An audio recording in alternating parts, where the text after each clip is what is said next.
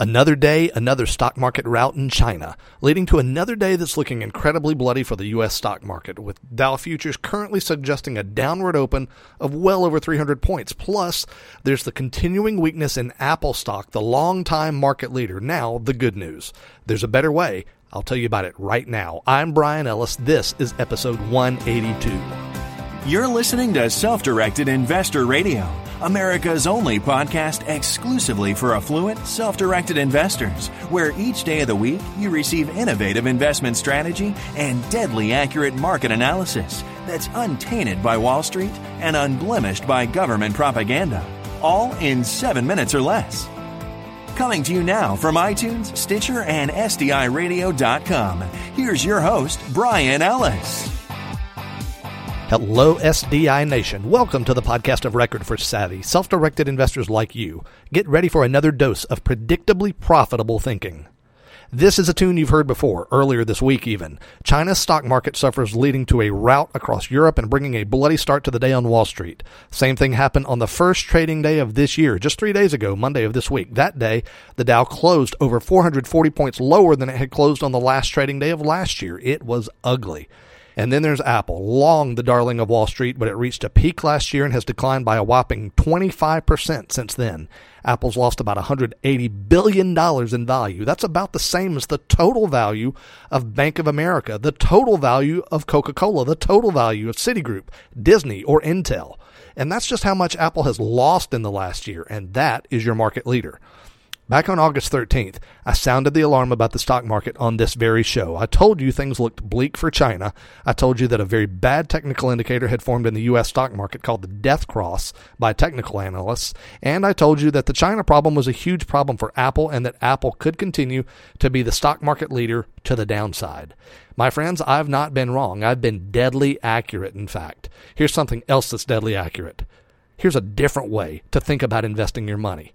Allow me to propose a hypothetical scenario to you. This is totally hypothetical, but definitely instructive. Let's imagine today, it's 6 months ago, July 7th, 2015.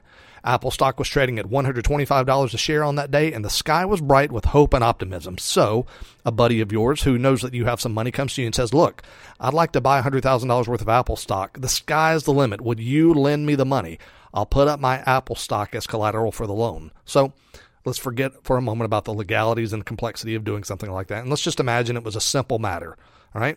Let's further imagine that you called me up and you said, look, Brian, I've got this guy who wants to borrow some money from me and place a really great piece of collateral as security. What should I do? Here's what I'd tell you to do. I'd tell you that assuming the transaction itself is legally kosher, that you should lend the money to your buddy under these terms and conditions. Condition number one, you're not going to lend him the entire $100,000. You're going to lend him $65,000. Your buddy has to put in the other $35,000. Condition number two, you get paid an interest rate of 10% per year and you get interest payments every month. And condition number three, the loan has to be repaid or extended at your option every 6 months, unless Apple drops to $95 a share, which is about 25% where it was at the time. And if that happens, then the stock has to be sold and you are repaid immediately. So you got it? You're only loaning 65% of the money. You're getting 10% interest. It's a 6-month deal and you can sell the stock if it drops too far. So let's look and see what would have happened with that, shall we? 6 months ago today, July 7th, 2015, Apple was at $125. So you lend your friend $65,000 who then adds $35,000 of his own money and buys $100,000 of Apple stock. So far, so good. Almost immediately, the stock drops to $120, then bounces back up to $132. It's all good.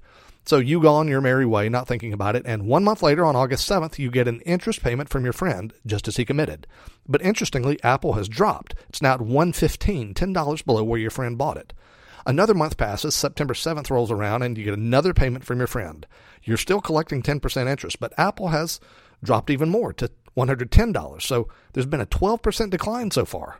Another month passes, and on October 7th, you receive another payment on your 10% loan to your friend. Apple's still at $110, still a 12% decline overall. Another month passes, and on November 7th, you get another payment from your friend. You're still making 10% interest. But fortunately for your friend, Apple has bounced back up to $120. Still a loss versus its purchase price, but better than before. Another month comes and goes, December 7th, and you get another payment from your friend. Apple's now at $118, still a loss, but you've gotten another payment at 10% interest. Are you sensing a pattern here, my friends? your friend was basically wrong about Apple. In fact, your friend has lost money on that trade, but you as a well-secured private lender, you've been profitable and well-secured the entire way. So 1 month ago, January 7th rolls around. That, my friends, is today. As of the time I'm writing this, the market has not yet opened, but yesterday Apple closed at, $100 a share. That means your friend's Apple trade is down by $25 a share. That's 20%. That's only $5 away from the drop dead price of $95. But today you get another payment, and your loan to your friend is over. Today, 6 months later, you have the option to call your loan due or extend it. And I'm guessing, based on how badly Apple is performing, you're going to call it due and get all of your principal back. What's happened here, my friends? You've been a private lender. You've profited from a loan against a good asset, and you've made money even as that asset declined in value. Yet every other person who poured money into Apple stock 6 months ago is looking at a loss of 20%. But you're sitting pretty. You made a solid 10% interest rate the entire time, and you didn't have to lose any sleep over it at all.